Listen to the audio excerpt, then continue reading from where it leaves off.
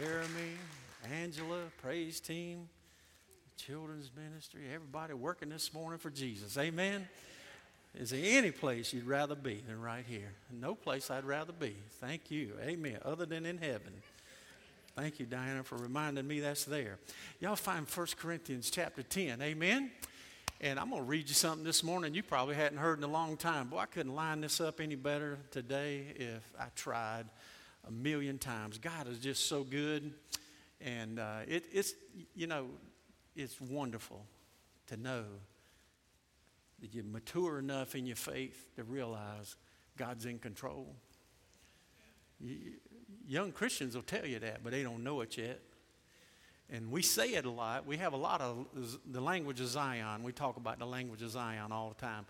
But boy, it's really nice when those truths of the Scripture come true in our lives. And we realize God really is in control. And you have been redeemed. That Bible word means to be bought off the auction block. That's what it means. You literally were lost, dead, separated from God. He called you, drew you, gave you the faith to believe in Him, and redeemed you. Paid the price, purchased you. Isn't it good to belong to Him? All right, let's look at this passage of Scripture. We're going to go to verse 13, verse number 1. Now, I want you to know, brothers, that our forefathers were all under the cloud, all passed through the sea. They were all baptized into Moses in the cloud and in the sea. They all ate the same spiritual food and all drank the same spiritual drink. For they drank from a spiritual rock that followed them, and that rock was Christ. But God was not pleased with most of them, for they were struck down in the wilderness. And now these things became examples for us.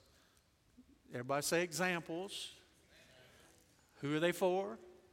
Okay. They're examples for us so that we will not desire evil things as they did. Don't become idolaters, as some of them were. As is written, the people sat down to eat and drink, and they got up to play. Let us not commit sexual immorality, as some of them did. And in a single day, 23,000 people fell dead. Let us not test Christ, as some of them did, and they were destroyed by snakes. Nor should we complain. Let's do that again. Nor should we complain. The Greek word is gaguzman. It means to grumble. It's an onomatopoetic word, gaguzman. Y'all know what that is. As some of them did, and they were killed by the destroyer. Now, these things happened to them as examples that they were written as a warning to us on whom the ends of the ages have come. That makes it applicable to us. Y'all all right? And so whoever thinks that he stands, be careful that you don't fall. No temptation has overtaken you except what is common to man. God is faithful, and He will not allow you to be tempted beyond that which you're able.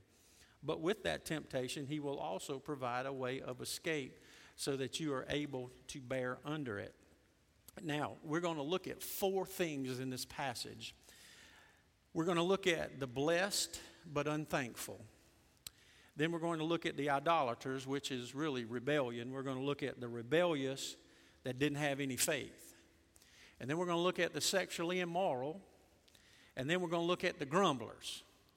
But today I think it's really awesome that we're going to really concentrate right here. I'll go as far as I can, but I think this is going to be sufficient for us today. I think that when we believe that we have arrived and we've got it all figured out, humanistically speaking, we're in trouble. If you will take this passage of Scripture and put it on the United States of America today, that's where we are. We are the most ungrateful people in all the world to have been blessed by God so much. For so many people to literally not support the patriotism, as Brother Brian talked about a while ago, there was 2 things that I remember about 9/11 that blessed my heart so much. One was the patriotism, but the churches got full again with people. If you'll remember back in the Cuban Missile Crisis, those of you who are old enough, many of you lived through that. I was a little boy, but I have studied about it in college, and I've learned to come to see that the churches were so full they had to put chairs out, and all over America everybody thought they was going to die because of nuclear weapons. That's not happened in a long time. We've not seen that since 9/11. Do you remember all of our Republicans, Democrats singing God Bless America on the steps of the Capitol? Do you remember that? Boy, those days are gone, aren't they? Now many of those people can't stand America, and they're systematically going about to destroy the United States of America. We can't be self-sufficient. Do you remember, I tell you, this is a great way to look at this. Do you remember two memorable minutes? In 1863, in a field in Pennsylvania during the month of July, two men spoke. One man you will remember, and one of them you probably won't remember unless you're a big-time history buff, and many of you may remember that. They were in that field, and one spoke on the field where 51,000 men were either wounded or died. This was the decisive battle that ended the Civil War at Gettysburg. The speaker that came that day, who was a man who was relying upon the flesh, wanted to make a name for himself, his name was Edward Everett. Lincoln heard about this ceremony where that field was going to be dedicated to those men. And Lincoln said, I'm going. And many people said, the silver-tongued devil there, Edward Everett's going to be there. What are we going to do? The president's going to be embarrassed. He's going to speak, and he's going to be so eloquent, he's going to make our president look bad. 1 hour and 57 minutes, the man spoke. Is there anybody in the house this morning that remembers anything that Mr. Everett said? Go ahead, you can speak up. Is there anybody in the house that's ever even heard of Edward Everett? You can raise your hand if you do. You don't have to speak out.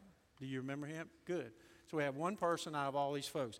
Let me read you something that the other man wrote that lasted for 2 minutes, that history tells us he scribbled on a small piece of paper before he got there. 77 years ago, our fathers brought forth on this continent a new nation, conceived in liberty and dedicated to the proposition that all men are created equal. Y'all remember that? How many of you had to memorize that in school? I can promise you they're not doing that anymore. Which goes with my message. I'm going to read the rest of this because probably you've not heard it in a while. And some of our young people need to hear it. And there's many people by way of the internet that need to hear this. And they will understand why we love America so much is because America and our spiritual heritage are forever eternally linked. Because God was in control of founding this nation. Now we are engaged in a great civil war, testing whether the nation or any nation so conceived and so dedicated can long endure. We're met on a great battlefield of that war. We've come to dedicate a portion of that field as a final resting place for those who here gave their lives that the nation might live. It is altogether fitting and proper that we should do this. Lincoln said, I want to remember the people that gave their lives for this country. As Doug stood here and told us about the people that ran to the trouble while we were running away from the trouble to save as many people as we possibly could. Literally, the World Trade Center there, both those buildings were attacked. It wasn't the Trade Center that was attacked, it was America that was attacked. And how can we lose our patriotism with what all the people before us have done? It should be examples. But in a larger sense, Lincoln says we cannot dedicate this field. We cannot consecrate. We cannot hollow this ground. The brave men living and dead who struggled here, they have consecrated it far above our poor power to add or detract. The world will no longer remember what we say here, but it can never forget what they did here. It is for us, the living, rather than to be dedicated here to the unfinished work, which they who fought here have thus far so nobly advanced. It is rather for us to be here dedicated to the great task remaining before us, that from these honored dead we take increased devotion to that cause for which they gave the last full measure of their devotion. That we here highly resolve that these dead shall not have died in vain. That this nation under God shall have a new birth of freedom, and that government shall be of the people, by the people, for the people, shall not perish from the earth. Now, the reason I said that is because I wanted to stir your heart. And I also want you to see that what one man did here that spoke, nobody knows what he said. The other man, who they thought was just basically just a Johnny-come-lately Lincoln, was a great president, and history told the truth about what he did. And you know, fourscore, when you hear that, you know where that came from. You know what's going on. And that man spoke of God. He spoke of a rebirth of a nation because he understood what being born again was all about. He was a Christian man who loved God.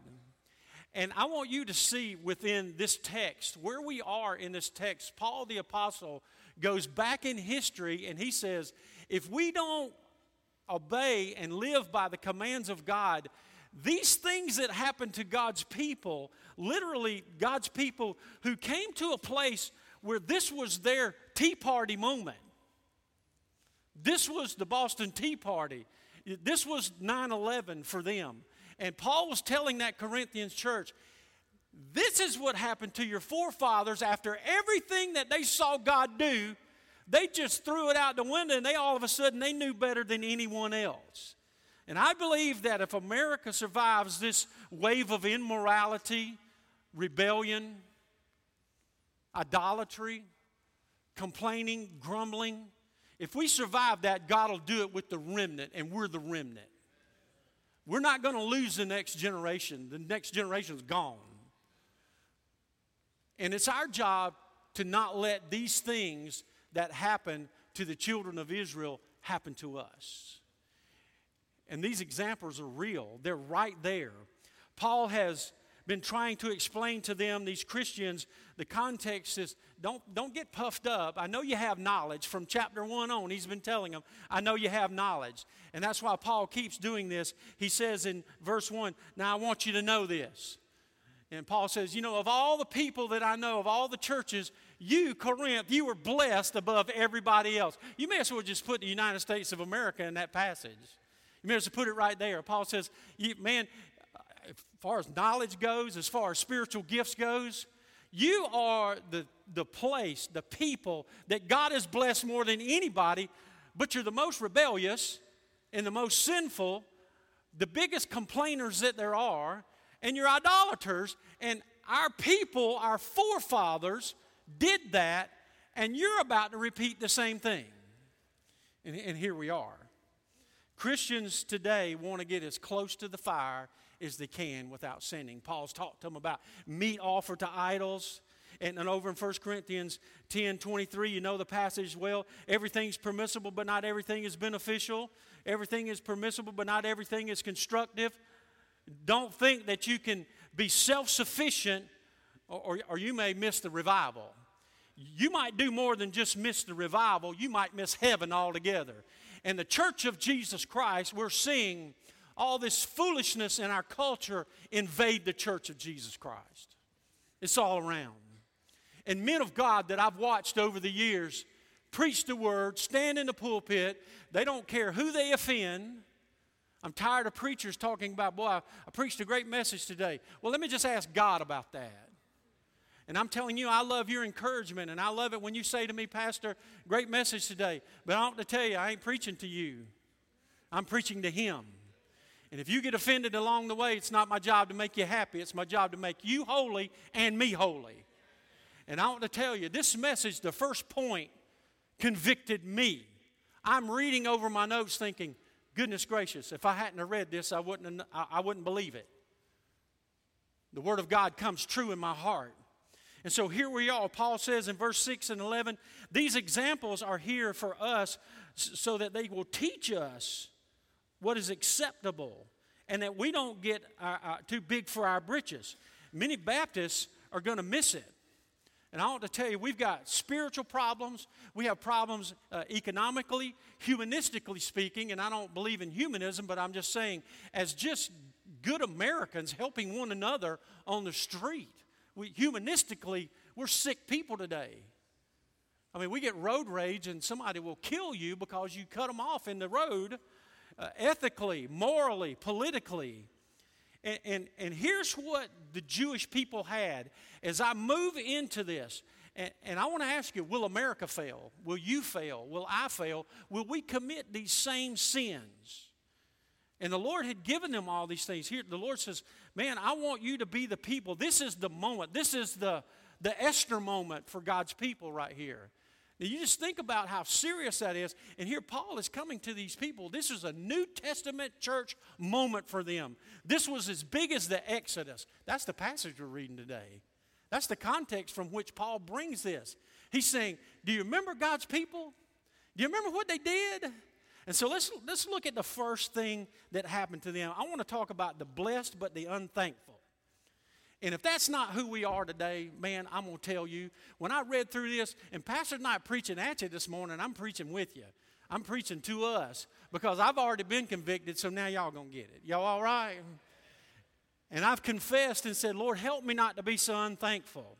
Notice a reference to the guidance that is here. Paul says, I want you to know. I mean, here's a 1776 moment right here. He says, listen, you guys, your forefathers were so blessed. And we're going to look at what they did and how good they actually had it, which was the starting of a nation. God brought them out of Egypt. Don't forget the importance of your parents' deliverance. Spiritual history and experiences are valuable for such a time as this. Paul says, I want to remind you how you got here as Jewish people. And you Gentiles that have come in to the fold, if you've come into the kingdom of God, I want you to understand where your parents were and what happened to them, and why are you so unthankful right now? Why are you getting into, he says, here's what they did. And so what did these Jewish people actually do? They needed to remember the past. And if we're going to be thankful, we have to remember the past. And all of us, you know, it's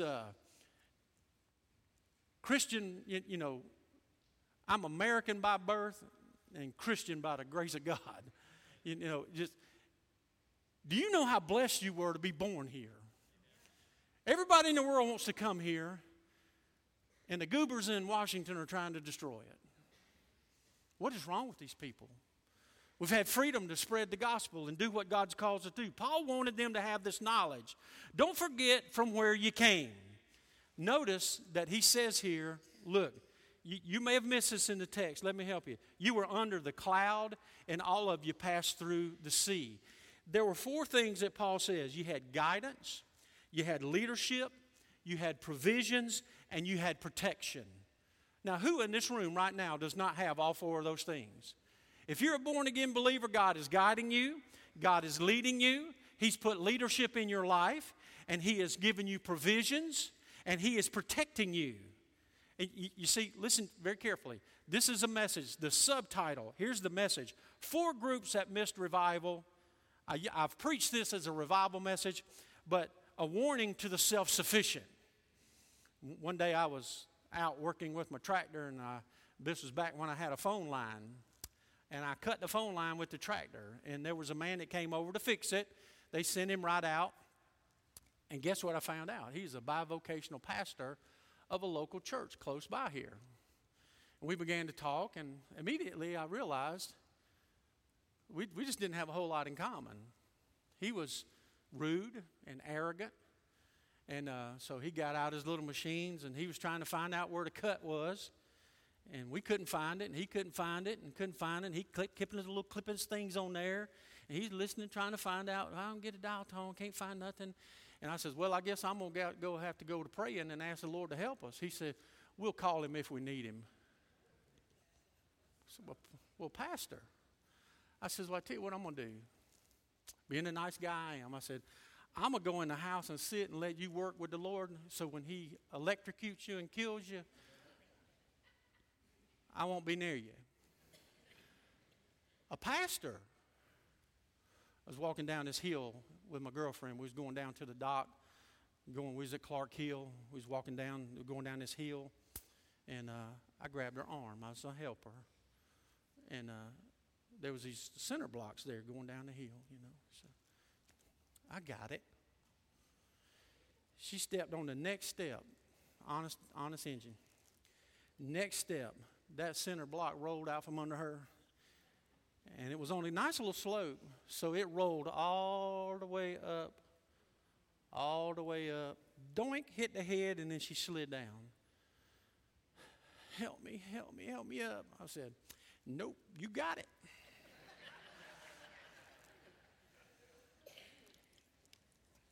Yeah, you got it, girl. The cloud covered the people. The cloud of fire was high in the sky for all those people to see. God has put so many things in your life to help you, you don't even know where they all are. You have to trust the cloud and the pillar of fire. Now, I want you to think with me, how many people are there in the desert? There are about estimated 3 to 4 million people. They could take up the size of a field in the desert of Rhode Island. Now you're getting the context.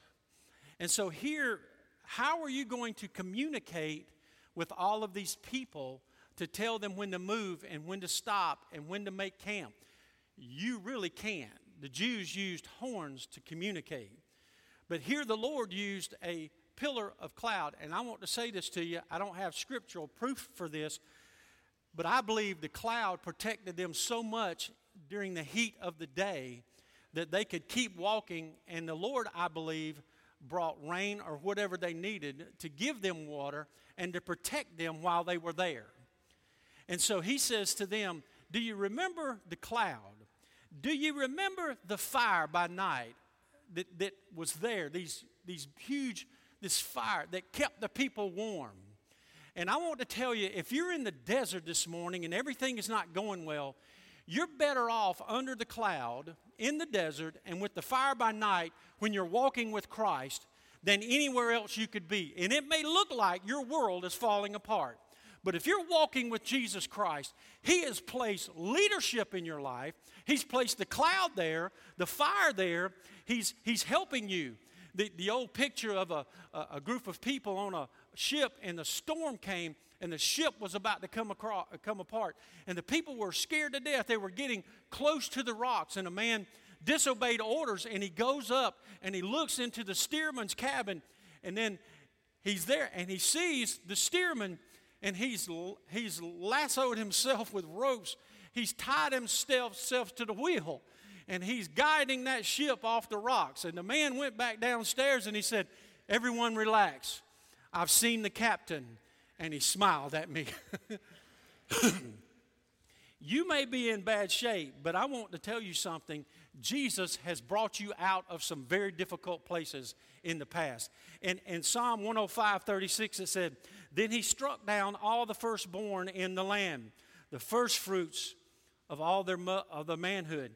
He brought out Israel laden with silver and gold, and from among all the tribes, and they did not falter. Egypt was glad when they left. Can I say to you, I've got the whole passage here, but I don't have time to read it all. But it says, he brought out his people with rejoicing, his chosen ones with shouts of joy. He gave them the lands of the nations, and they fell heir to what they didn't toil for, so that they might keep his precepts and observe his laws.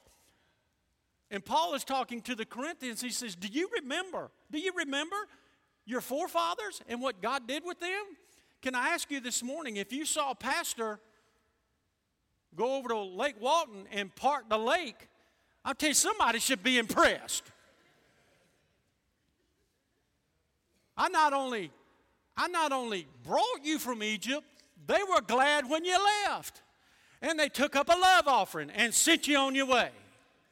Yeah, they didn't have a little gold. They were laden with gold. Now, they saw that. They experienced that. Somebody said, why? God says, because I wanted you to keep my precepts. I wanted you to obey me. I wanted you to do this. By day, the Lord went ahead of them in a pillar, and a cloud, a fire, a pillar. And it didn't go out by day or night, and God was always in front of the people. They came to the Red Sea. Moses stretched out his hands over the sea, and all that night the Lord drove back the sea with a strong east wind and turned it into dry land. And now, if you know anything about this many people, it has been estimated that they would have had to go across the Red Sea 5,000 abreast, and it still would have taken all night to get that many people across that water.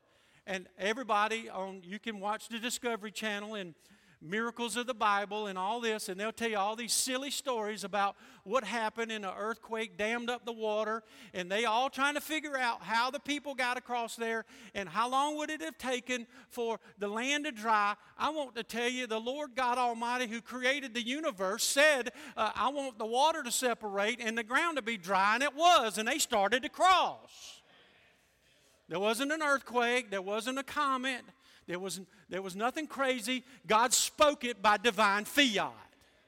And here you are out in the desert, and this man comes along and says, I'm your leader. God called me. I'm getting you out of here. We're leaving. And they saw all the 10 plagues. Don't forget that. They've seen all these wonderful, mighty acts of God. Now they come through the Red Sea, and then they get across the other side, and then here come the soldiers, and then God lets it close back up, and they're all dead. There's people that have looked in all over the Red Sea trying to find evidence of it. In recent days, they found chariot wheels. They found places now. I've read about it before, but I've seen it just this week. I think Josh sent me a thing about Sodom and Gomorrah. They found sulfur balls in this place. The bricks that have been there for thousands and thousands of years have charred marks all over them. They found Sodom and Gomorrah. You've seen all these things. The Israelites went through the Red Sea. They had leadership. They passed through it. The Greek word here means to pierce through. It means to pass through. They pierced through it. They were baptized into Moses. What does that mean? It means that they submitted to Moses' leadership. You remember in Acts 19, Paul talks to people and he says, he says, have you received the Holy Spirit? He said, no. He says, what baptism have you had? And they said, we've had the baptism of John. The baptism of John was a pre-New Testament church baptism. It was a baptism of submission, that they were submitting to the leadership of John the Baptist about the coming of Christ. These young fellas this morning were baptized. We say to them, you're identified with Christ. You're buried with Christ in baptism, raised to walk in newness of life. You put yourself under someone's, you submit under their leadership. When you join this church, you say, well, I'm going to let Brother Jerry lead us, and I'm submitting under the deacons and the pastor. And when you go into a Sunday school class, you submit to your Sunday school.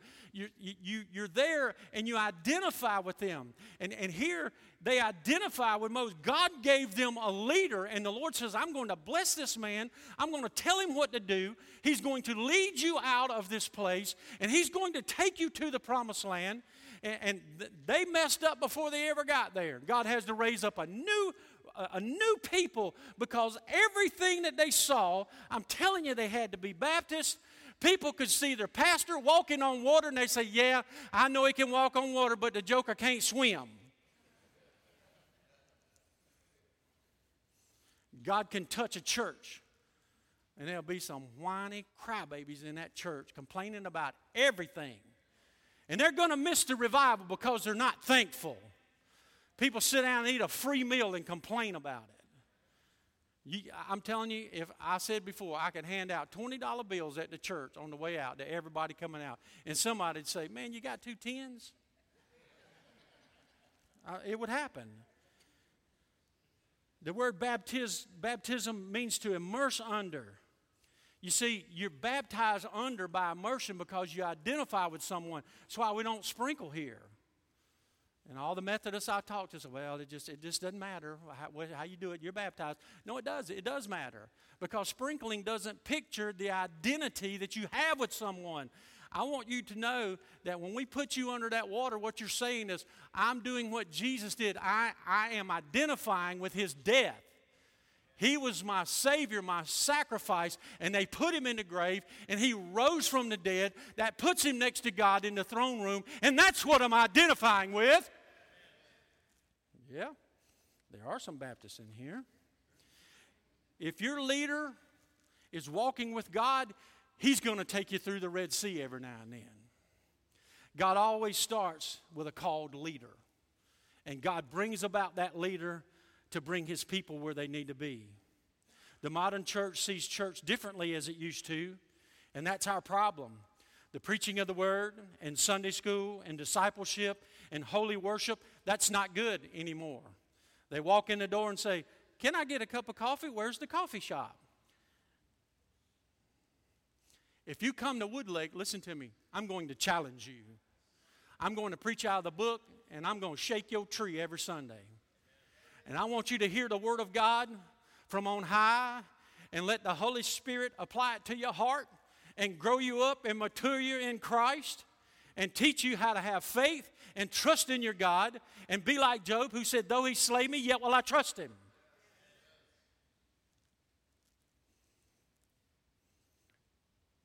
Here's what kills me. You take folks, you train them, you disciple them, you love them, you support them, you minister to them, and then what do? They go off in the wilderness, get rebellious, they don't trust God, and they die in the wilderness. Listen very carefully to me. What you're afraid of will get you. What did they say? You brought us out here to die in the wilderness. What happened to them? You see, they didn't like the path. They didn't like the leadership. They didn't like the direction they were going in. You know, God wasn't concerned about going from Egypt straight across to the Holy Land. You see, he'd have put an unholy people in a holy land. That was not going to work. So God was building a nation. Y'all all right? You see, and I said this. I was kidding with somebody this week, and I really shocked them. And we were talking about some of the things that happened in my life personally here this week, and they said, and I said, "God is good." I said, "I think last week he took his eye off me for a minute." And they said, "Pastor," I said, I'm just kidding. But you know what? That's what we do. We think, the God that brought me out of sin, out of Egypt, brought me through the Red Sea, taught me, healed me, pushed me forward. He's been with me 40, 50 years, and then all of a sudden, the Lord took his eye off of me. The Lord's forgot about me. And then my children that follow me, they don't understand because they're like, "Wait a minute, I thought we were Jesus followers.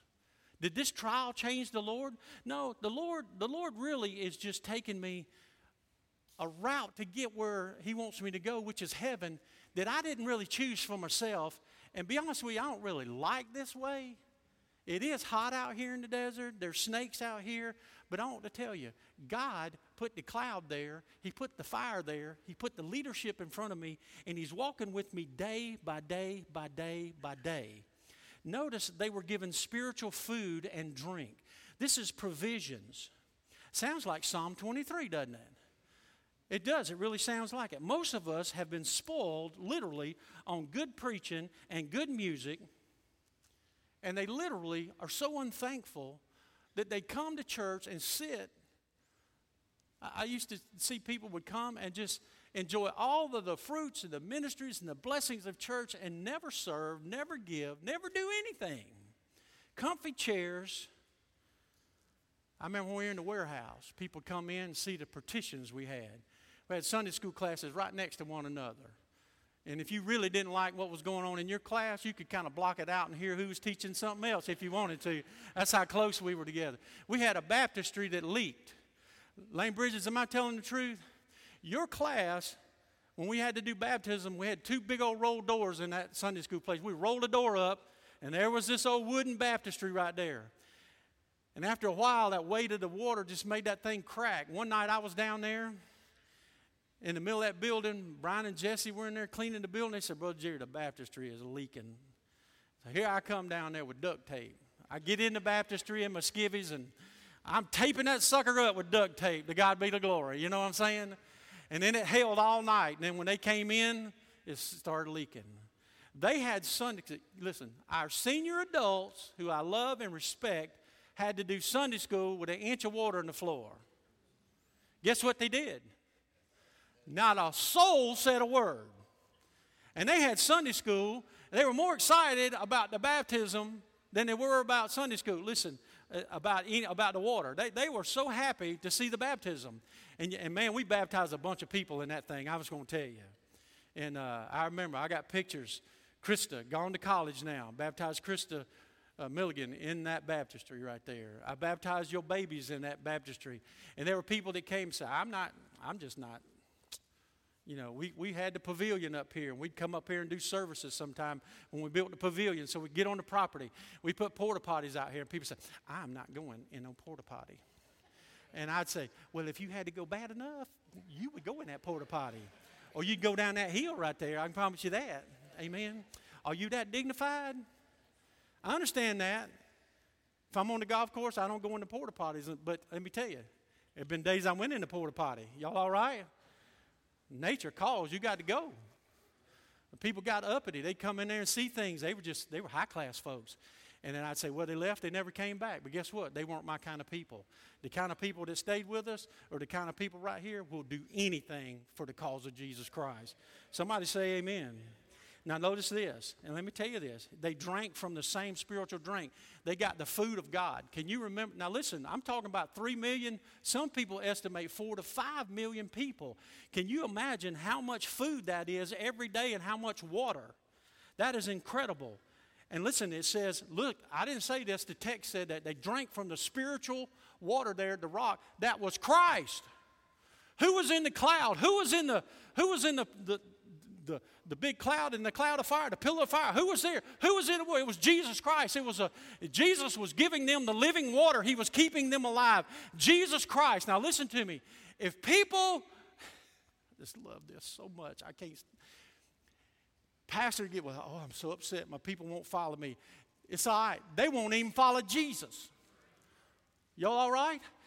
Jesus Christ was feeding them and giving them water and leading them, and that still wasn't good enough. There's some folks out there now that there's no church good enough for them. And they just go around wreaking havoc. Let them go. Listen, the Greek word is pneumatikos, is spiritual. He says here, and they drank from the spiritual rock, spiritual food. That's the Son of God. It literally means to be regenerate, spiritual, ethereal, supernatural entity. Supernaturally, Jesus was leading the people. That wasn't good enough for God's people. And you know what just drives me crazy when you think about this? This detestable food. You can look and read Exodus. And here we are out here, Moses. You know what they're going to do? Kill their leader. Moses said, Lord, these people are talking about stoning me. They're talking about killing me. And they're saying, this food that you gave them is detestable. Wow. You know, I've done the same thing. I preach a good word right out of the message, and somebody would just have something really nice to say about it. And I say, you know what? It don't bother me because you've proved you won't even follow Jesus. You won't even drink and eat what the Lord provides for you. Straight from the book. I love this. Did you see the last blessing? Akolethusis is the Greek word. It means to continually follow. It means to accompany. Jesus was walking with them. Did you know that Jesus is walking with you and you might not even know it? See, because all you can see is the pain and the heartache and everything else. And I can promise you, and here's what the Lord has said to me in recent days. Jerry, if you are pure and holy like you should be, this trial wouldn't be here. You know why the trials are there? Because I'm unholy. And God is beating that out of me. He wants that out of me so that he can use me to bless you and to preach his word and to minister and do all those things. But you see, I got a big plan for my life and what I want, what I'm going to do. And Jesus says, I'm walking with you, son. I'm the one leading you. I have the leadership for you. I'm providing for you. What else do you need? Your life should be so satisfied and fulfilled. But Jerry, you're not listening to me. Listen to this. This was from the quartermaster general, literally, to speak who has analyzed the Exodus. And he said 2 to 3 million people would need 1,500 tons of food a day, 2 freight trains, a mile long, 4,000 tons of firewood a day, 11 million gallons of water a day, for 40 years, needed 3 miles to go across, 500 abreast in one night to get on the other side. To camp, they needed 2/3 the size of Rhode Island, 750 square miles. Now let me ask you, after all of that, these people died in the wilderness. The whole Israelite community complained and were unthankful, and God sent the snakes, and 23,000 of these people died in one day. Wow. They had guidance, they had leadership, they had protection, they had provisions, they had shelter, they had protection from the other nations. They were the most blessed people on the planet, that they died in the wilderness.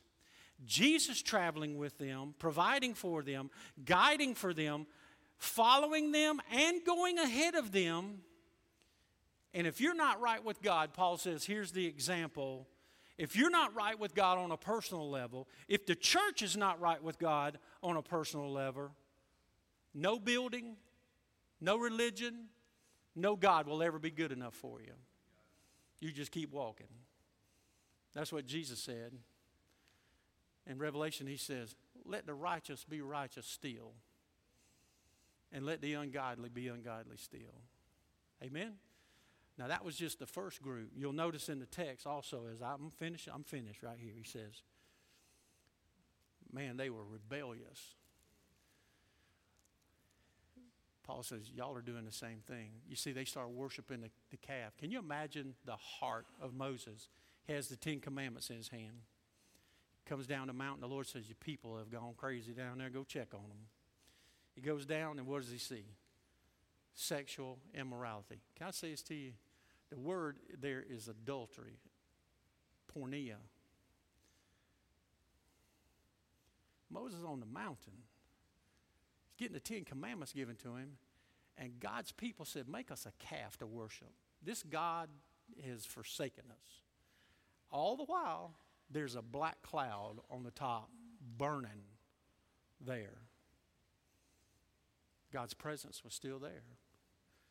And the people literally were swapping wives and husbands in an act of worship to a calf that they created. That's ungodly. Is anything changed? No. They were sexually immoral, rebellious, and then they were grumblers. Now, we're going to get to this. You know, some churches today handling snakes, but one day, God's going to do this miracle again, and there's going to be some Baptists in a church, and they're going to be sitting there during the service or before the service, and they're going to be just going to town, gossiping and grumbling, and all of a sudden, something's going to wrap around one of them's leg. And boy, they're going to holler, and somebody's going to say, the Holy Ghost broke out. And before you know it, the place will get cleared out. Wouldn't that be awesome in a Baptist church on a Sunday morning of one of the most complaining churches in all the SBC, and the snakes move in one morning? I gave my brother a hard time not too long ago. He went on a Sunday morning, and a big old black snake got into church, and the snake was wrapped around the pulpit. I didn't let that go. I had a lot of fun with that. I was going to tell you, I had a lot of fun with that. But pride comes before destruction. I wish I could tell you the people that I know that had it made and blew it. I had a cousin that was a pharmacist, got addicted to drugs, wasted his life. His father was a pastor. His heart exploded from doing drugs. Yeah. How many guys do you know that were been in the ministry that had it made? God was using them. Got burned out. I burned out. Wait a minute. Hold on. You know, let me give you a one-liner. Here's your good one-liner for today.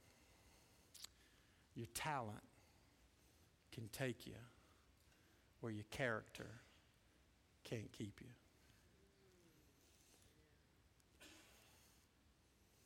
I want to cry right now. The man that taught me that has made some terrible mistakes. He's a talented preacher. God, help me that if we ever get self-sufficient and we forget who's doing the work, we ever forget who's on the throne. That's just one point, but I hope this week you'll think about, boy, just how good we have it. In the worst of times, we're in the best country in the world. If you want to know how tough it is, you just call Carol and Doug up and say, how are the kids in Burkina Faso on the mission field? They'll tell you what's going on. Look on Facebook and see what the Brewskis are doing. See what they need. Can I just say publicly, God, forgive me. Lord, please forgive Jerry Gray for being so ungrateful. And Lord, help us to see your goodness and your love. And if you're here this morning, you've never given Jesus your heart, boy, you're missing the blessings. They're there. Just come get them. Maybe you need a church home. You need a place to be loved and cared for. Come right here. Maybe you just need to come to the altar today and say, Lord, forgive me for being so unthankful. And please, if you're watching by way of the internet, you've never given your life to Jesus, I'm telling you, if you would just turn your heart towards him, forget everything, look to him and say, Father, in the name of Christ, I come and ask for cleansing and forgiveness of my sins. Save me. I want to be born again. If you do that and you're serious, he'll save you today. Amen? All right, let's stand to our feet. Father,